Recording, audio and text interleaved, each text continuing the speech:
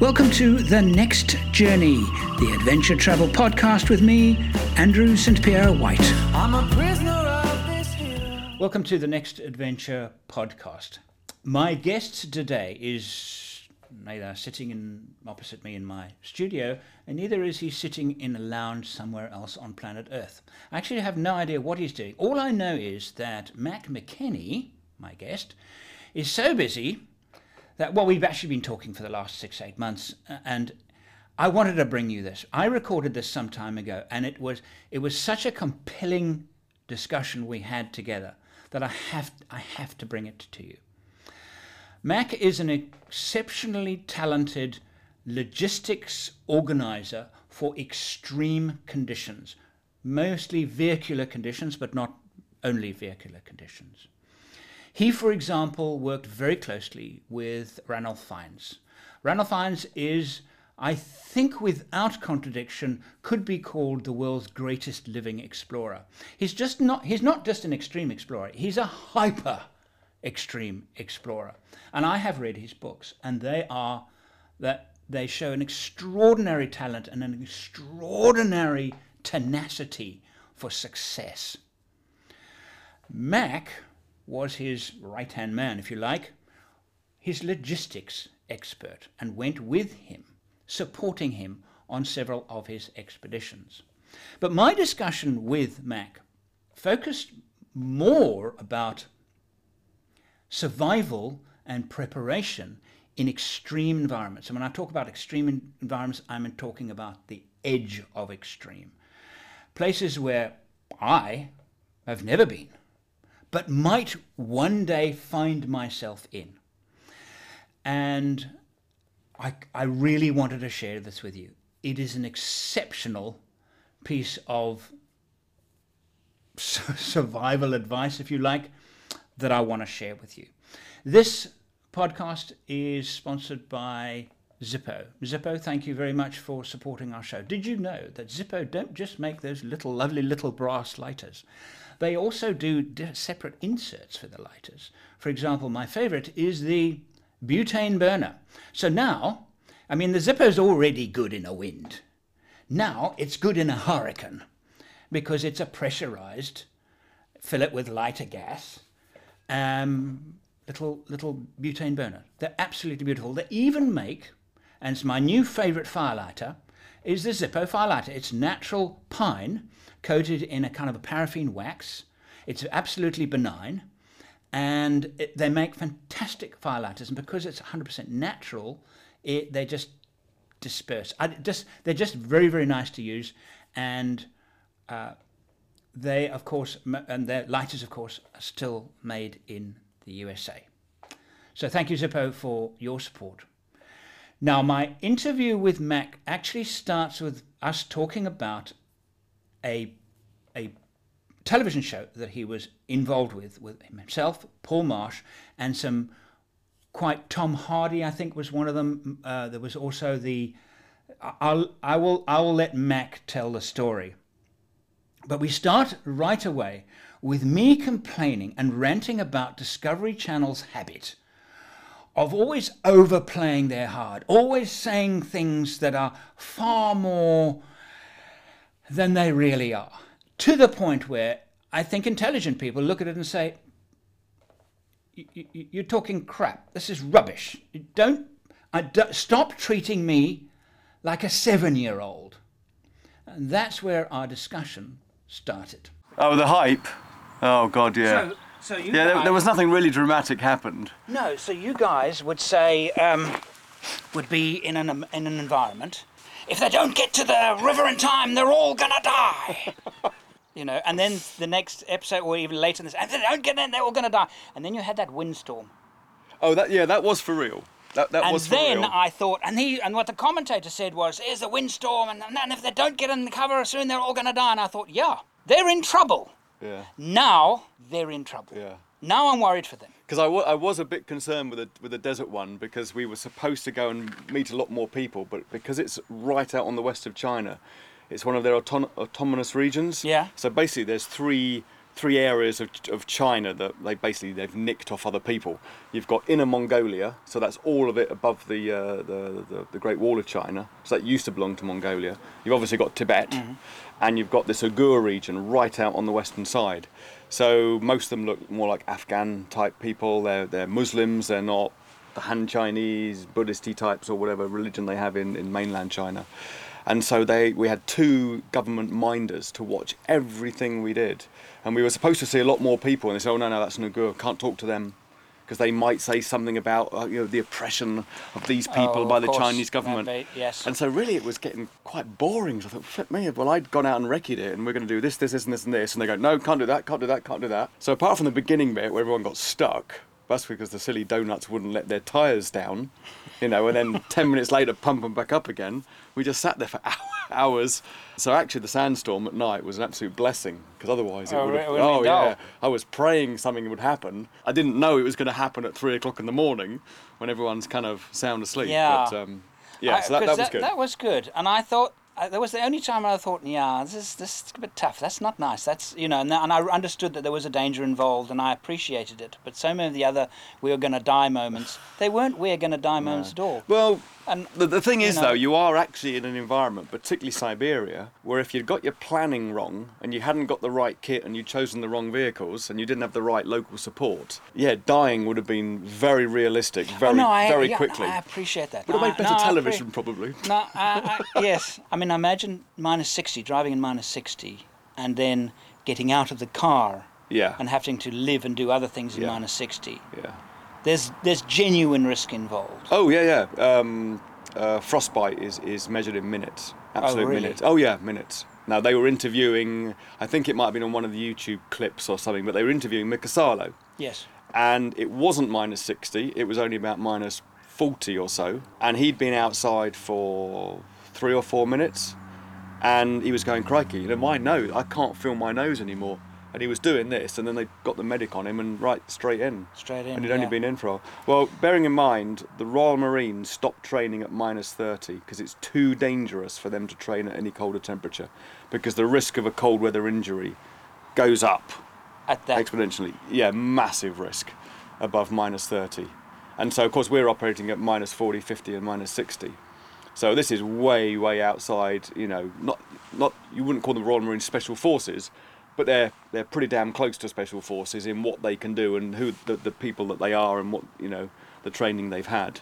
And so we're way, way beyond that, And so, you did the logistics for the series. And you did the risk assessment as well. You did everything. The brief from the ad agency that dreamt it up. So basically you've got an ad agency, they dreamt it up. They said to Discovery, if we make this, are you going to put it on air? They said yes. So they went round their clients. Shell said, right, we'll pay for it and we'll say it's about our engine oil. They then found a production company to film it, and there's only two really in the UK. It's either Top Gear, but that's all they do is Top Gear, or North One Television, who do Fifth Gear. So they were the only other motoring choice to come in and film it. So right, well, who's going to kind of make it happen? And that's when we got brought into the mix. So we had the money, we had the broadcaster, and we had the people to film it. But the brief from the ad agency who dreamt it up was hottest, coldest, toughest, Russia, China, India. That was it. Sort out everything. Absolutely everything. Vehicles, kit, which of those three, the hot, the cold, and the... well, it should have been the highest, but that got canned. That got canned because you couldn't. Because we couldn't get there because of Tibet and all the rest of it. So we called it the toughest, the jungle one. The jungle one, yes. Which was the most difficult to plan, and which was the most risky for everybody involved? Oh, Siberia. Cold, because of the cold. Just because we as humans, I think they say we're evolved from the plains of Ethiopia or something. Genetically we're designed to cope with heat. And more people have experienced extreme heat when they've been on their holidays, and basically keep out the sun and just keep hydrated. You can kind of, it's a safer environment. We are not designed to operate at -60. We're not designed to really operate at -10. And so everything, genetically, the makeup of our, within cellular level, yes, we're designed to expel heat very well. We sweat well, and all the rest of it. Right. We don't have the body fat, we don't have the hair, we don't even have the little capillaries to pump blood right down to the very extremities. Yeah, now Inuits have evolved slightly differently. apparently at the end of each of their little blood vessels, they have an extra one of these capillaries. Really? Oh yeah. So they do get more blood flow to the extremities. Now us as sort of lowland Western types, more designed for the heat. No, we're not designed for it. So you've got to think of absolutely everything to ensure that this body that's not designed to be there can cope. And of the three, in terms of keeping the vehicles running, which was the most challenging to, mechanically? Probably the Again, cold. Probably the cold the cold. again. Yeah, because once those engines were on, you cannot switch them off. You have to keep them running 24/7. Okay. And even to the point where we camped overnight with the reindeer herders, and we were, up on the mountain plateau. It did get down to -60. Most of the crew are in what basically looked like a scout tent. It wasn't double walled. It was just a thin layer of canvas, like a typical army tent. Yeah. With a wood-burning stove in the middle of it. But, of course, unless you kept that thing stoked continuously, any heat that was in there soon evaporated and disappeared through the walls. So, yes, we had the engines running, but, of course, there's the risk of a carbon monoxide poisoning, where you've got 7 vehicles, 5 petrol and 2 diesel pumping out fumes, and if the wind changed direction, it sort of blowed right across the tent. Towards the tent. So, of course, it's all carbon monoxide detectors, smoke detectors, and the rest of it. Did you manage to think of that beforehand? Yeah. You did? Yeah, so we had all the detectors. But the other thing was, yes, the engine is running. That's all working nice and well. But what about the gearbox? There's some sort of heat permeating through the engine bay keep the oil... that's kind of getting there. Yes. But front diff, that'll probably remain relatively warm. Rear diff, well, that's out on its own. That's not going to get any heat. Nothing from the engine is going to reach that. Nothing. So the most we left it was 2 hours, absolute maximum, before we up and down and up and down and up and down. Got in the car. Me and Paul slept in the cars.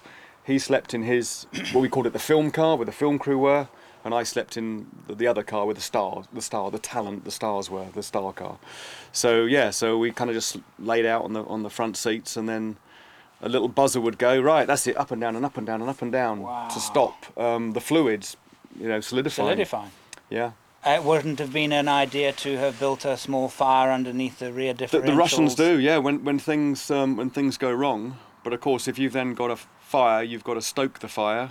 Mm-hmm. The fire, obviously, you put a fire near a fuel tank.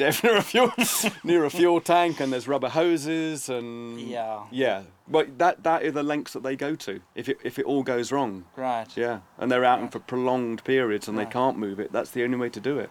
Light fires under the engine, light fires under the gearbox, under the diffs. The other thing is the shocks, absolutely solid. So you have to keep them. Of course. You've got to keep them warm. So we had sort of like almost like a sleeping mat material, but with a sticky backing to it.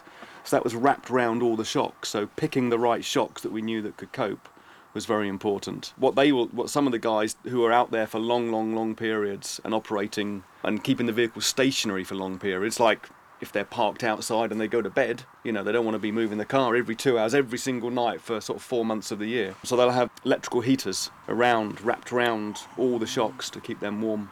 Batteries? Well, they're all, you have to go for like a gel battery. Yeah. Obviously 2 batteries, because anything like this that's doing ancillary work. You don't want to, you cannot afford for that engine to stop at all. So fuel quality is as ropey as anything out there.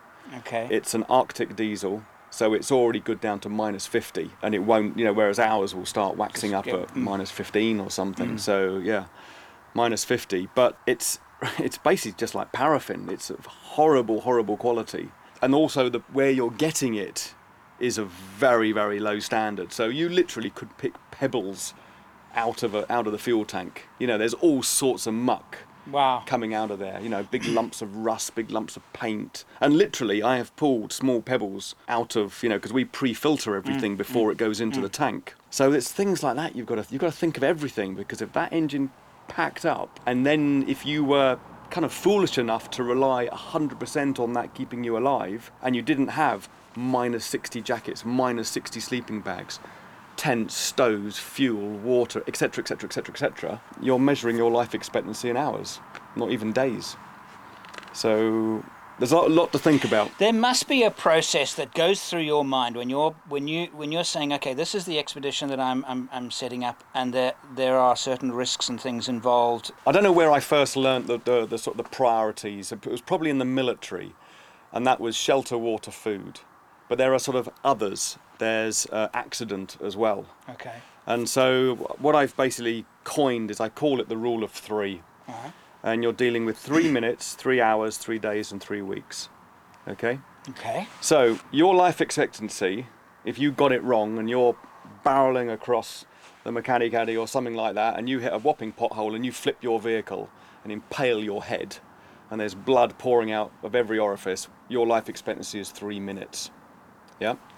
If you are in an extreme environment, and we tend to be talking extreme cold, but it doesn't have to be that cold. You throw in a bit of wind chill, and you could be talking Western Europe, Scotland, and you are in the wrong place with the wrong kit, i.e. shelter for your body. And I don't just mean tent shelter, I mean clothing shelter. Right. Your life expectancy could be 3 hours.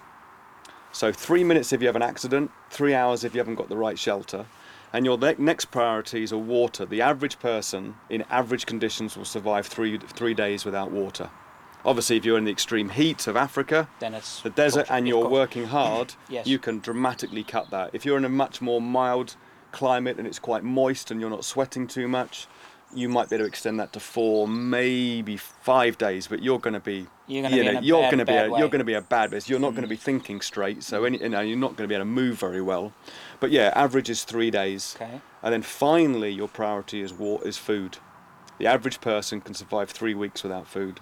So 3 minutes, 3 hours, 3 days, 3 weeks. So that's kind of, so everything I think of, I have to base it on what are my priorities. So the least of my worries ever on any trip is my camping equipment, my stove, my food supply, anything. That's way down my list of priorities. Okay. Water's a pretty serious one. Yeah.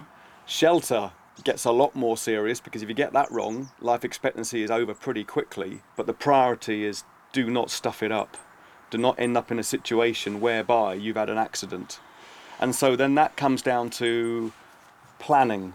So things like, am I and my team capable of operating in this environment? Are we going to be able to negotiate this road, this track, this river without, it all going horribly wrong? Do we have the right training, the right skills, the right people to make it happen? Have I chosen the right vehicle? And once I've chosen the right vehicle, have I prepared it properly? Have I decided that I'm going to put, 15 jerry cans on the roof? I'm going to put roof tent, 2 spare wheels up there, high lift jacked, and all of a sudden the whole thing is so top heavy that it won't take too much to flip it upside down. And so you have to kind of build in all of those factors to ensure that you don't have an accident. Do I take nice comfy chairs and a table? Or do I take an axle stand and a big solid secure piece of wood to support it? So when I am crawling underneath, tinkering with something, changing the oil, the whole thing doesn't collapse on me. Do I have a first aid kit? Do I know how to use it? Is there somebody with me that can deal with a catastrophic bleed if all of a sudden there is a genuine accident? Is the first aid kit buried somewhere in the bottom of the Land Rover or the vehicle? Or is it very easy to hand? Because you could take 3 minutes trying to find it. Dumping out half your kit. You want it there, and you want everyone to know it's there. Yeah. Is your life hammer there? Is your extinguisher there? Because you've only got 3 minutes. Aha. Okay. So this is where the 3 minute thing comes in. This is where the 3 minutes come in. You've got to plan. Then you think right, okay, so I know I can do it. It's a relatively safe route. I'm skilled, I'm confident, I'm trained to do it. Do I try and bite off more than I can chew? Do I decide, right, on this day, we're going to try and do 300 miles, when realistically, an experienced person will be saying, 100 is enough. On that road, in those conditions, and the borders you're going to get stuck with. But if you push, force yourself to drive into the night, you don't have the right lights on the vehicle, you're driving too fast. It's all about, how to avoid an accident. And I don't like using the whole health and safety thing. Yeah. It's a bit more than common sense. You've got to talk yourself through what you're going to be going through to sort of mitigate that 3 minute. That's all you've got if it all goes wrong. If you don't have enough food with you, you might be encouraged to think, well, I've only got water. Yes, I could sleep with the vehicle, I could sleep in the vehicle, I've got a tent, I have water, but I'm hungry. Right, well, I've got to make the next town. I don't want to be stuck out here. And so rather than just thinking, do you know what, it's 8, it's getting dark, there's wildlife, there's, people using the road that either aren't skilled or they don't have any lights, or even, a cow and cart. It's so easy to run into the back of one of them. So it's making that decision to say, no, okay, well, I know that I can survive for 3 weeks without food. So why am I now pushing hard through the night to try and reach a town just so I can have dinner? Because within that time, big accident, 3 minutes, it's all over. And so you're constantly kind of doing this assessment. What are the priorities? Because if you know that ends within 3 minutes, that ends within 3 hours, that's 3 days, you can forget the rest. Yeah, I'll survive. Of course I'll survive 24 hours without eating. I'll worry about that in the morning. Might be a bit peckish, but I'll be alive and I'll be able to enjoy the next day. And that's kind of how my brain works. And you do that for each thing. And you then look at the shelter. Now I know there's probably a lot of talk within the overlanding community about roof tents. Never use them. I suppose the stuff I do is more, my overlanding trips are for work. And so I tend to go very light, relatively quickly.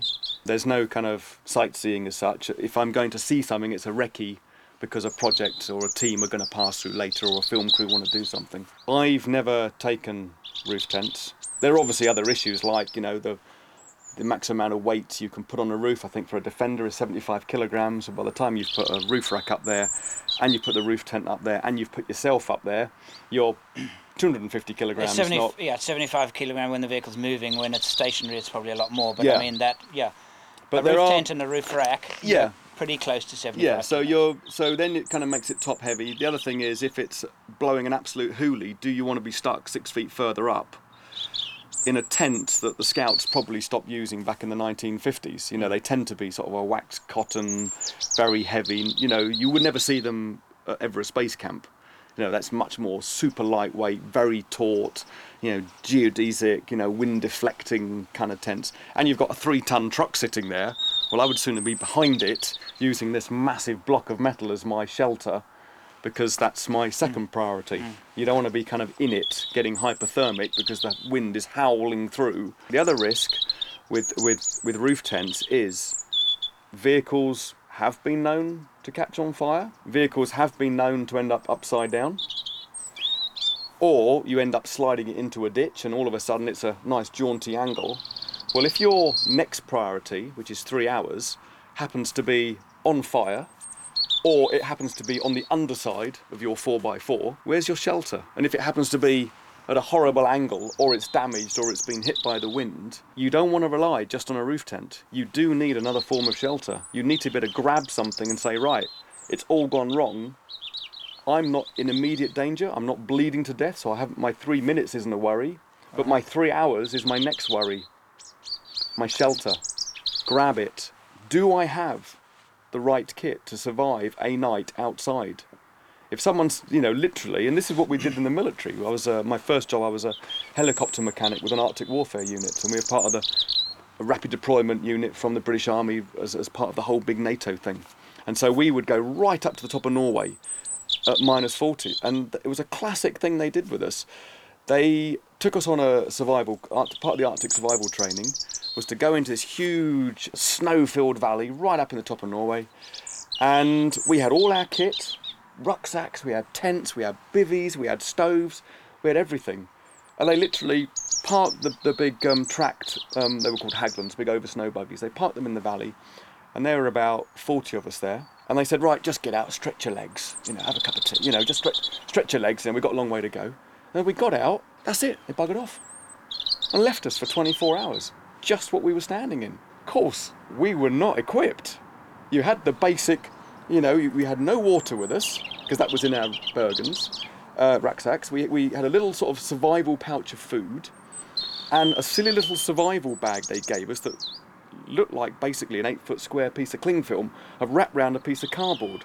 And we were convinced the cardboard had to do something because it took up about 90% of this package that they gave us. And it was useless. So basically we had to take our jackets off, dig a snow hole, try and get some broken branches and live in this hole for 24 hours. And that's the reality of when you take vehicles out into an extreme environment. What happens if something went horribly, horribly wrong and you had to get out of that vehicle quickly? We always have grab bags, you know. Yes. Something you can grab with your immediate, this will keep me alive for 24, 36, 48 hours, kind of whatever. Yeah. But most of it is the clothing. If you don't have the right clothing, a lot of people will be 100% reliant on the vehicle and on the engine and on the fuel they put in the engine and the oil they put in the engine. And so if you've got to suddenly get out quick, for whatever reason, it's on fire, and you suddenly find yourself standing there. If I stood in Siberia dressed like this, I don't think I'd even make 3 hours at minus 60. My hands would be numb within... Well, I was there in February doing a recce, and I did the whole little YouTube, hold the camera, film myself. I could keep my hat because I didn't have a little remote thing. I had to press, you've got to have bare skin on iPhone skin. I had to have bare flesh to touch it. 1 minute was the maximum I could keep my hand out of the glove for.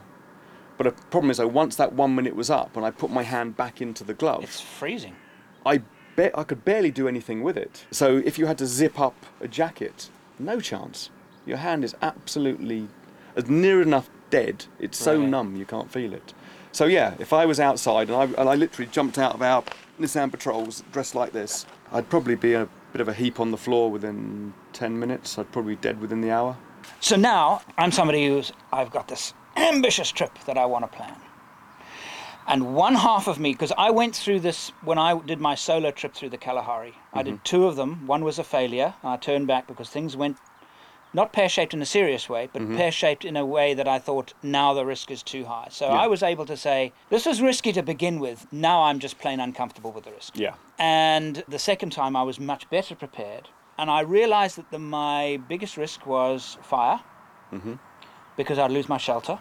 Yeah. And there were a lot of wild animals. Yeah. I'd lose my water. Yeah. Very hot. So I'd be in trouble. So fire. So I had 4 fire extinguishers in the car.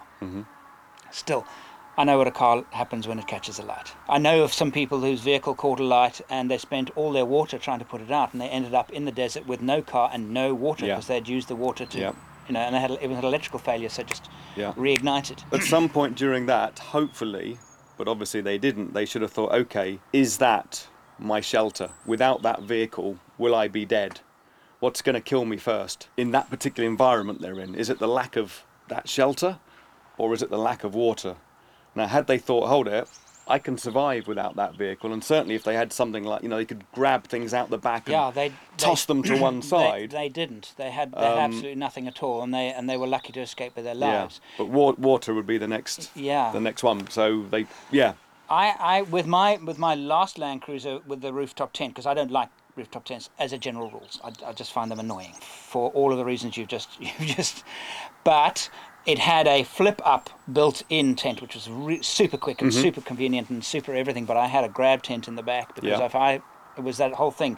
You slide off a road into a ditch, boom. Yeah. Very difficult to get yourself out. Yeah. And now it's getting dark. It's overnight. It's night. Where are you going to sleep? Yeah, you can't sleep in a vehicle that's sitting at 30 degrees. No. How do you can't. So I carried that, but that was a kind of a... And they can be really small, little as cheap, long as it was cheap. You can buy them for like 20 quid, but that's enough it's a life or death thing. So get back to my previous thought was, when somebody is thinking about an expedition, and part of them is saying, this is quite a big step from what I'm used to. How do they know, how do they measure when they've gone too far and are taking risks that are actually silly, unnecessary, and... Probably just down to experience. There can be a lot of naivety and thinking that you can conquer the world, and actually you're not in such a dangerous environment that you are. The strangest thing, and it's a strange psychology about tarmac or an area, marks on the ground where a vehicle has been. It's really weird, but I was thinking about this when I think it was back in 2005. A colleague of mine just gave us a call and said, right, we're going to do a Mongol rally type banger car rally. And this is in the very, very early days when the Plymouth Dakar Rally was kind of the first one to set off. And if ever you've seen any filming of that, he was the guy who filmed it. And he wanted to set up his own banger rally. But rather than going round kind of the very, very, hugging the coast, the very, very western edge of Africa, he wanted to go slap bang through the middle of it. And so he said, Mac, are you up for this? I went, do you know what? I was in one of those I needed a break moment. Things were just not going too well for me, and I thought, do you know what? Okay. And I had an old Rover 200. I don't know if you recall them. Round ones. Horrible little round four-door things. saloon with a 1.8 diesel Peugeot engine, not designed for taking across the Sahara Desert. Okay. It had already failed its MOT. I sneaked it out the country, and off we went. But we went in convoy, so there were 13 cars, and there were probably 20 people. So there was a safety in numbers element, and off we went. And we were driving down right through the middle of Algeria, and it was a nice bit of tarmac, and it was smooth. And do you know what? We were all relaxed. We were all calm. We didn't care. We had cars that had failed MOTs. They were useless. We hadn't done anything. All I'd done is I got a scrap of old sheet metal and sort of fabricated a sump to stop because I had low profile tyres on it. I had a ground clearance of about 4 inches. The thing was not designed to be out there, but because I was this particular stretch, it was tarmac. Everyone felt really at ease with them. And I just thought to myself, okay, if you stripped away that bit of black stuff that we're driving on, and even if you were 1/4 of a mile just to one side or the other, and you couldn't see this tarmac road, you would be in the biggest panic going. You are slap bang in the middle of the Sahara Desert. You have vehicles that really shouldn't be there. You probably haven't got enough water, enough food. You've got no proper communications. You don't really know where you're going. You're just following this black line in the road. And it was a really strange thing that the psychology of how safe you felt, yet your environment would kill you just as quickly being on that bit of tarmac as if you were 1/2 a mile to one side and you were in the pure desert. And so I think the only thing to tell you when it's all going a bit wrong is probably just through experience. You get all these banger cars, 400 teams head off to Ulaanbaatar every year, and they all hack their way across Mongolia. It's incredibly remote, really, really remote. And there are so many tracks, you're kind of just following one and you're thinking, well, hold it. Then it splits and splits again and splits again. You always just keep following what you think is the main one. You don't know if it's actually taking you where you're supposed to be going, or whether it's going to swing off in some complete dead end, and then you're out of fuel, food and water. And so I don't know, I suppose it can only just come down to recognising where you are, and then just thinking to yourself, okay, if I stripped away that tarmac, would I be happy carrying on? Yeah. Okay. Yeah? Yeah. And I guess that only comes with experience, because the youth will just go, oh, it's just fun, I'll just keep going, and then they do die. When we did go through Algeria, towards the Niger border, where all the tarmac runs out, even the graded gravel roads run out, and it is just, you're following the occasional post that the French put there 90 years ago, and you may or may not see these little posts marking every kilometres. Yeah, that's proper desert, and in cars that really shouldn't be there, getting stuck every 5 minutes, and you see cars littered, and you know that every car that's abandoned, there was somebody with that car. They didn't just go there on its own. And there were probably a lot of people never walked out of there, so... The challenge, I think, is that a lot of people that want to do expeditions, won't do them because they're worried, and maybe that's wise, because they're a little bit, scared, and perhaps that's also wise. But others that are foolhardy and that they don't know that they don't know. Precisely. That's the risk. That's the bigger risk. But then again, if I think about some of the expeditions I took, I go back and think, what was I carrying with me? They were pretty high risk. Yeah. They were some very high risk. And were you on your own, or was there more than one vehicle? One vehicle, my wife and I, in a Land Rover. Do you have communications? No. Small box of spare parts, high lift jack and a spade. But you probably had enough training. You probably prepared the vehicle correctly. You probably didn't overload it. No, it was light. You probably light. You probably didn't mess around with it too much by jacking up the suspension and adding huge amounts of surplus. It was stock. It had really good shocks. That was it. Yeah. I did nothing else to it. So as long as you've got a correctly prepared vehicle, you haven't messed around with it too much. You've not overloaded it. You've got the training to know what the more likely faults are, that if anything is going to happen, you're not pushing hard. And therefore, if there's any areas that you're not sure of, you either walk them first, or you tiptoe through them, or you kind of drive a bit like an old granny, to be quite honest. That's always the safest thing to do. Because it's amazing what vehicles will get through. Yes, there are occasions where you've got to give it the beans, otherwise it's not going to go through a soft patch. Yeah, there are too many times where, I'm going to go and see some lads later this evening who tried to beat the London to Cape Town record. Discovery 2, the same as we used. And everything was, do we need this? No, we knew we needed fuel because we had to be able to drive through the night from probably 6 p.m. to 6 a.m. We had to be able to have about a 12-hour range because you can't stop. There's no way we're going to be able to get fuel. So I think I had standard stock tank was about 95 litres, 40 litres auxiliary tank, that's 135, and we carried another 20. And the reason I will always carry spare fuel in jerry cans, even if you have huge amounts of reserve, what's to say that those tanks slung relatively low underneath don't get punctured by something? And if you find that they do, you've got your 20 litres reserve. If you find that you can get yourself to where the fuel is, but you can't get the vehicle to where the fuel is, and that's happened before in some African villages, you park down here, there is no fuel down here, but halfway up this hill, there's a guy selling fuel out the back of his shed. Well, you can't take the auxiliary fuel tank out and drag it up there. You can't get quarter of a mile long hose pipes down to it, so you carry your 20 litres. So we had something like 155 litres of fuel. These guys were carrying 330 litres of fuel. They just rebuilt the entire back end and put a huge truck fuel tank in. I think they had, I suppose, and this was just through experience, we had just 40 litres of water, 20 for the vehicle and 20 for us. But that was filtered water. So we could stop and filter anything. Literally, these filtering jerry cans, I don't know if you've come across them, the Lifesaver jerry cans, the big blue ones.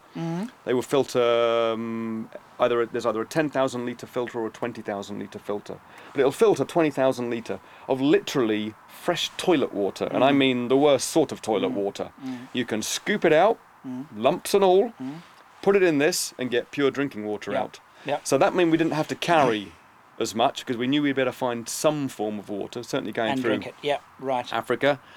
But the other reason you had to filter it, because if you didn't filter it, you'd be dehydrated.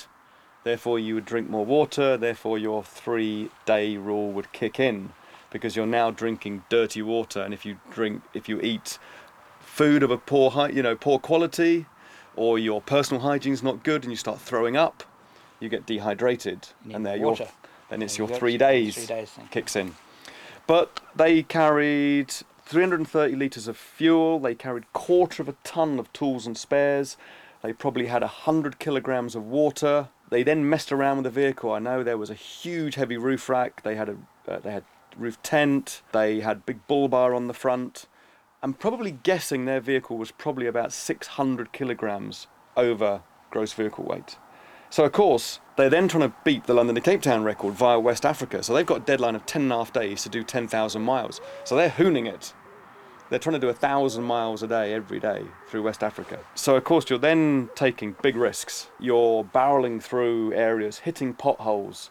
They broke half shafts, they broke diffs, they snapped the chassis, shock absorbers gave up, suspension gave up. The whole lot. In the end, it kind of conked out on the Angola-Namibian border. So that was probably just a whole lack of experience, but they hadn't kind of gone through the rule of 3 thing. So one, they were going, yes, it was a record attempt, so you are going to enter into we're going to be at risk of an accident. Yes. But to lessen that risk, stick bloody huge spotlights on that vehicle, illuminate the whole world. Don't mess around with it too much. Don't make it too high, too top heavy, and keep it light. Keep it light.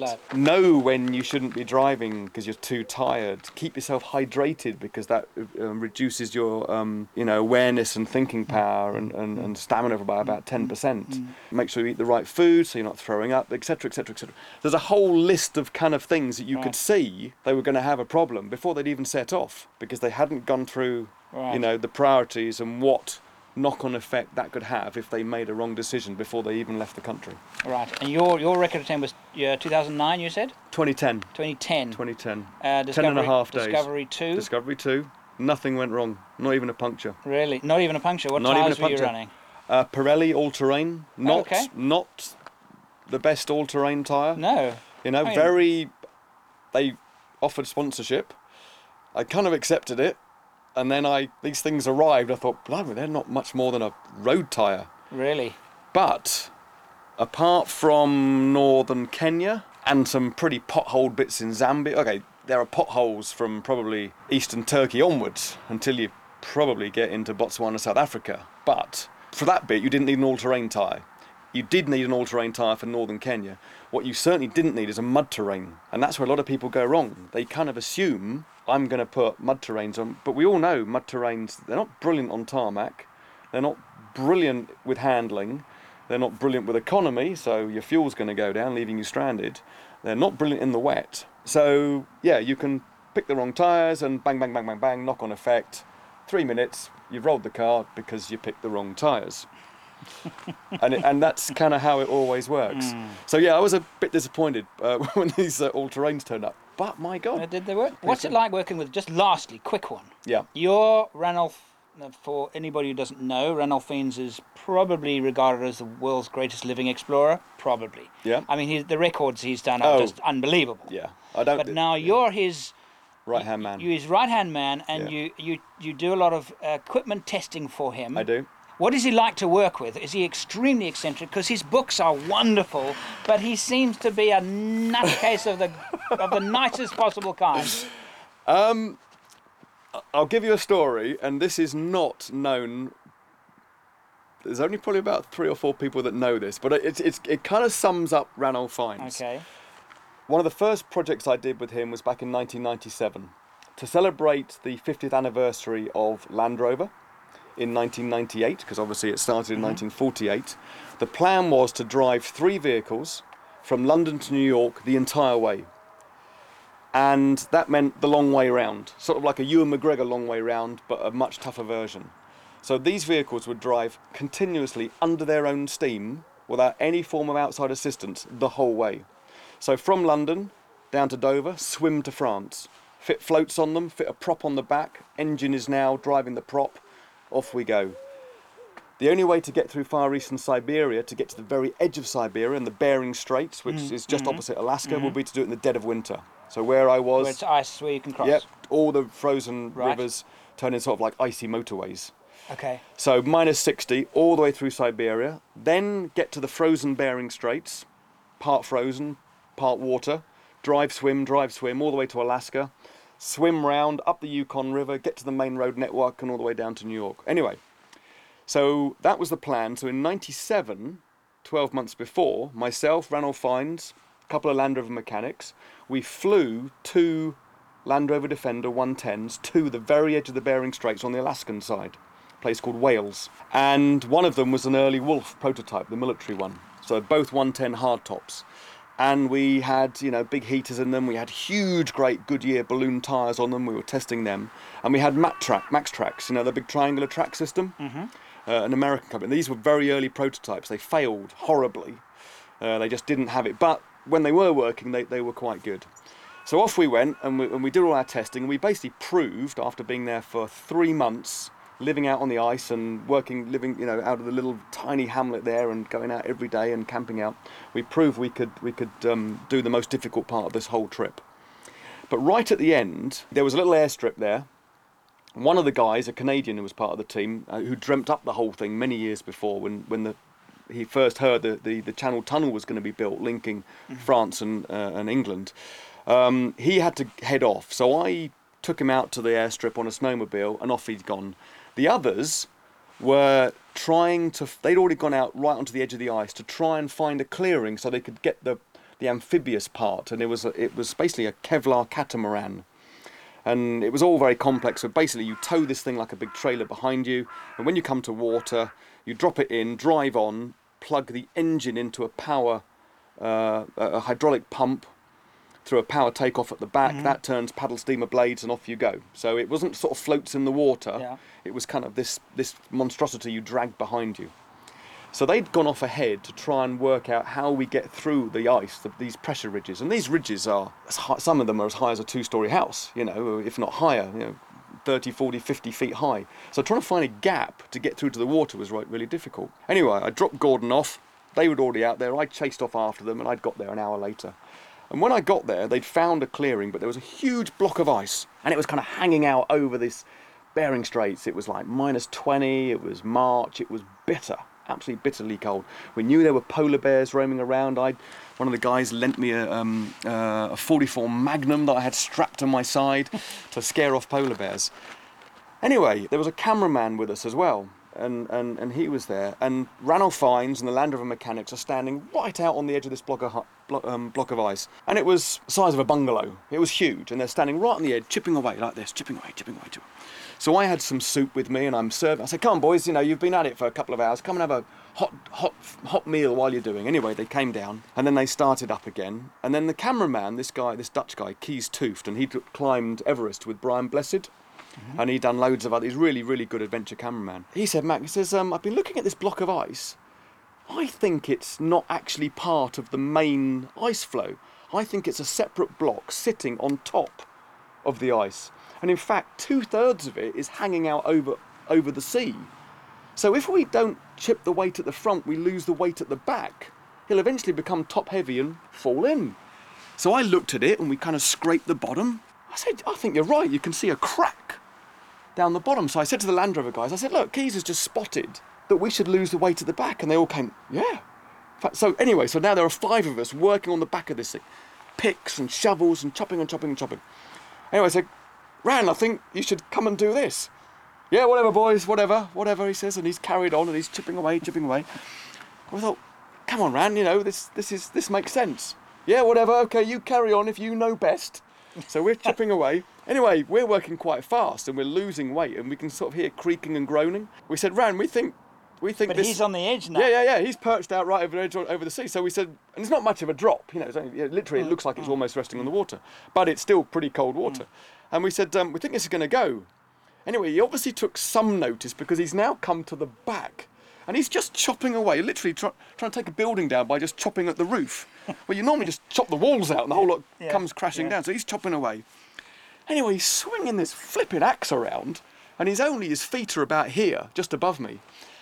And the other boys are going, "Whoa, you nutter, you're going to take our bloody heads off." So they stepped outside. I said, "Ran, come on, everyone's kind of agreed that we lose the weight at the back." And he slammed his axe down. I'm going to get in so much trouble with this thing on camera. And he slammed his axe down and he looked at us and he says, "I've spent more time on sea ice than any other person in living history. If there's something about sea ice I don't know, then it's not worth bloody knowing." I went, "Whoa, okay. That told us then." Okay. So I kind of had this sort of little devil came up in my head. I thought, bloody ignorant, silly old stubborn. He was too focused. He was, he didn't think outside the box. He just thought, right, I've got to lose it. I'm just going to chop the whole bloody lot up. It would take days to chop it up. It was massive. Anyway, so he's swinging this bloody axe around, and the others are kept out the way for having their heads chopped off. And I had my pick, and so I sort of ducked right behind him. So this axe is swinging this way and this way. And I just went chop, chop, chop like this, and I'm chopping away. And all of a sudden, of course, it went. And he's standing at the back, and the thing's about 40 feet long, like a catapult. Ping! That's it. He's now airborne, heading out into the Bering Straits. And off he's gone.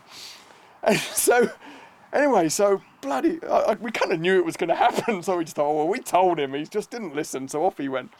So we had a rope, obviously, with 2 Land Rovers there, so we chucked this rope out, because he's landed on this ledge before he's completely submerged. Anyway, we hauled him in. He didn't say a word. We had a bit of trimming up to do to get this thing through, a little bit on the edge. And I said, right, because the rule is shelter. His shelter is now sopping wet, and it's blowing a gale, and it's -20. So immediately you strip to nothing, everything off. Right, Chaz, I need your jacket. Charles, I need your fleece. Donate one thing. Get that engine. I think the engines are already running or something. Get him inside. Strip him off. He would not have it. And he carried on for another 2 hours, and you could almost hear him sort of creaking and crashing as he's starting to free up. Yeah. And that's the sort of guy he is. He's just mission. Me, there, destroy, me get from here to there. I'm going that way. And so when I did the North Pole thing with him, you've got this same problem. You've got these pressure ridges. And I said to him, well, why don't you, because it was an unsupported trip. My job was to get him to the start point and then pick him up if he made it or rescue him if he didn't. Unfortunately, it became a bit of he wouldn't like to say it was a rescue mission, but it kind of was. We had to get him out of there quickly. And I said, well, why don't you, step back and go, right, there's a 30-foot wall in front of me. Why don't I see if, 100 feet one side or the other, it might be a bit lower or there might be a way around. He said, by the time you've done that, you exhaust so much energy looking for somewhere slightly easy, you might as well just get on with it. And so that's the kind of guy he is. He's absolutely blinkered. And perhaps that's why he's... And that's the only reason he's so successful. Because nobody else of any sanity would do it. They would stop and try and figure it all out, but not Ran. No, he's just bang.